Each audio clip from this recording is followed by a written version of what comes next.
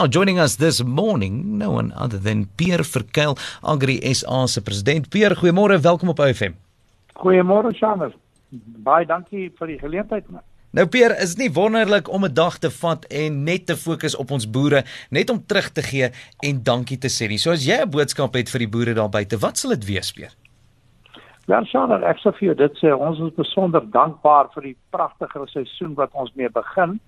Jy weet, in die pragtige oeste wat in die Weskaap staan. Maar ons is verskriklik ook bekommerd nog oor die droogte in sekere dele van die Noord-Kaap en in die Karoo ensovoorts, jy weet. So ons land het maar altyd een of ander plek 'n krisis, jy weet, in die landbou, want ons is so afhanklik van die natuurlike reën, van natuurlike omstandighede wat ons mee moet saamleef en boer, jy weet. En ons lewe nou in 'n land waar daar, jy weet, staatshulp en subsidie en soveel omtrent glad nie bestaan nie, en dat boere uitgelewer is aan hulle self ten opsigte van jy weet, rampe wat hulle kan tref, grootliks. Ons probeer geweldig hard om hierdie goed te versag, en daarom moet ons nou die afgelope rompie jare reg gekry, jy weet, hoe kan ek sê, kom ons noem dit 'n selfhelpprogram, om ons medeboere te help, en seker in dele van die land, en soos julle gesien het, jy weet, van die verskaffing van voer, en tot by kospakkies ensovoorts, jy weet, wat gebeur, waar boere mekaar help, en die publiek ook by bydra, en die korporatiewe mense wat in die waardeketting is ook aan Agri SA dan geld verskaf, wat ons gebruik om die goed te vervoer, te subsidieer, om dit te kry by boere wat dit absoluut nodig het, jy weet.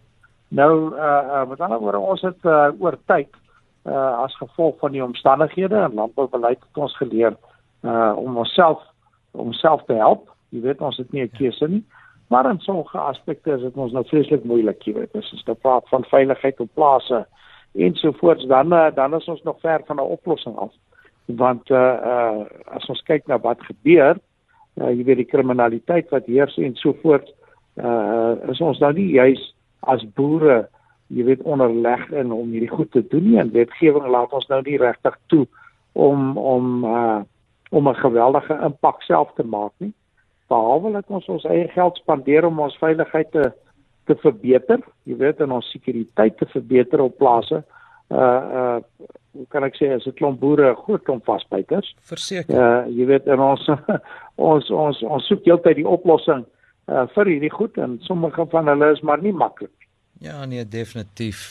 Pierre Vercueil, Agri SA president, hier op jou Good Morning Breakfast. Pierre, baie dankie vir jou insig. Dankie dat jy tyd gevat het vanmôre om met ons te praat.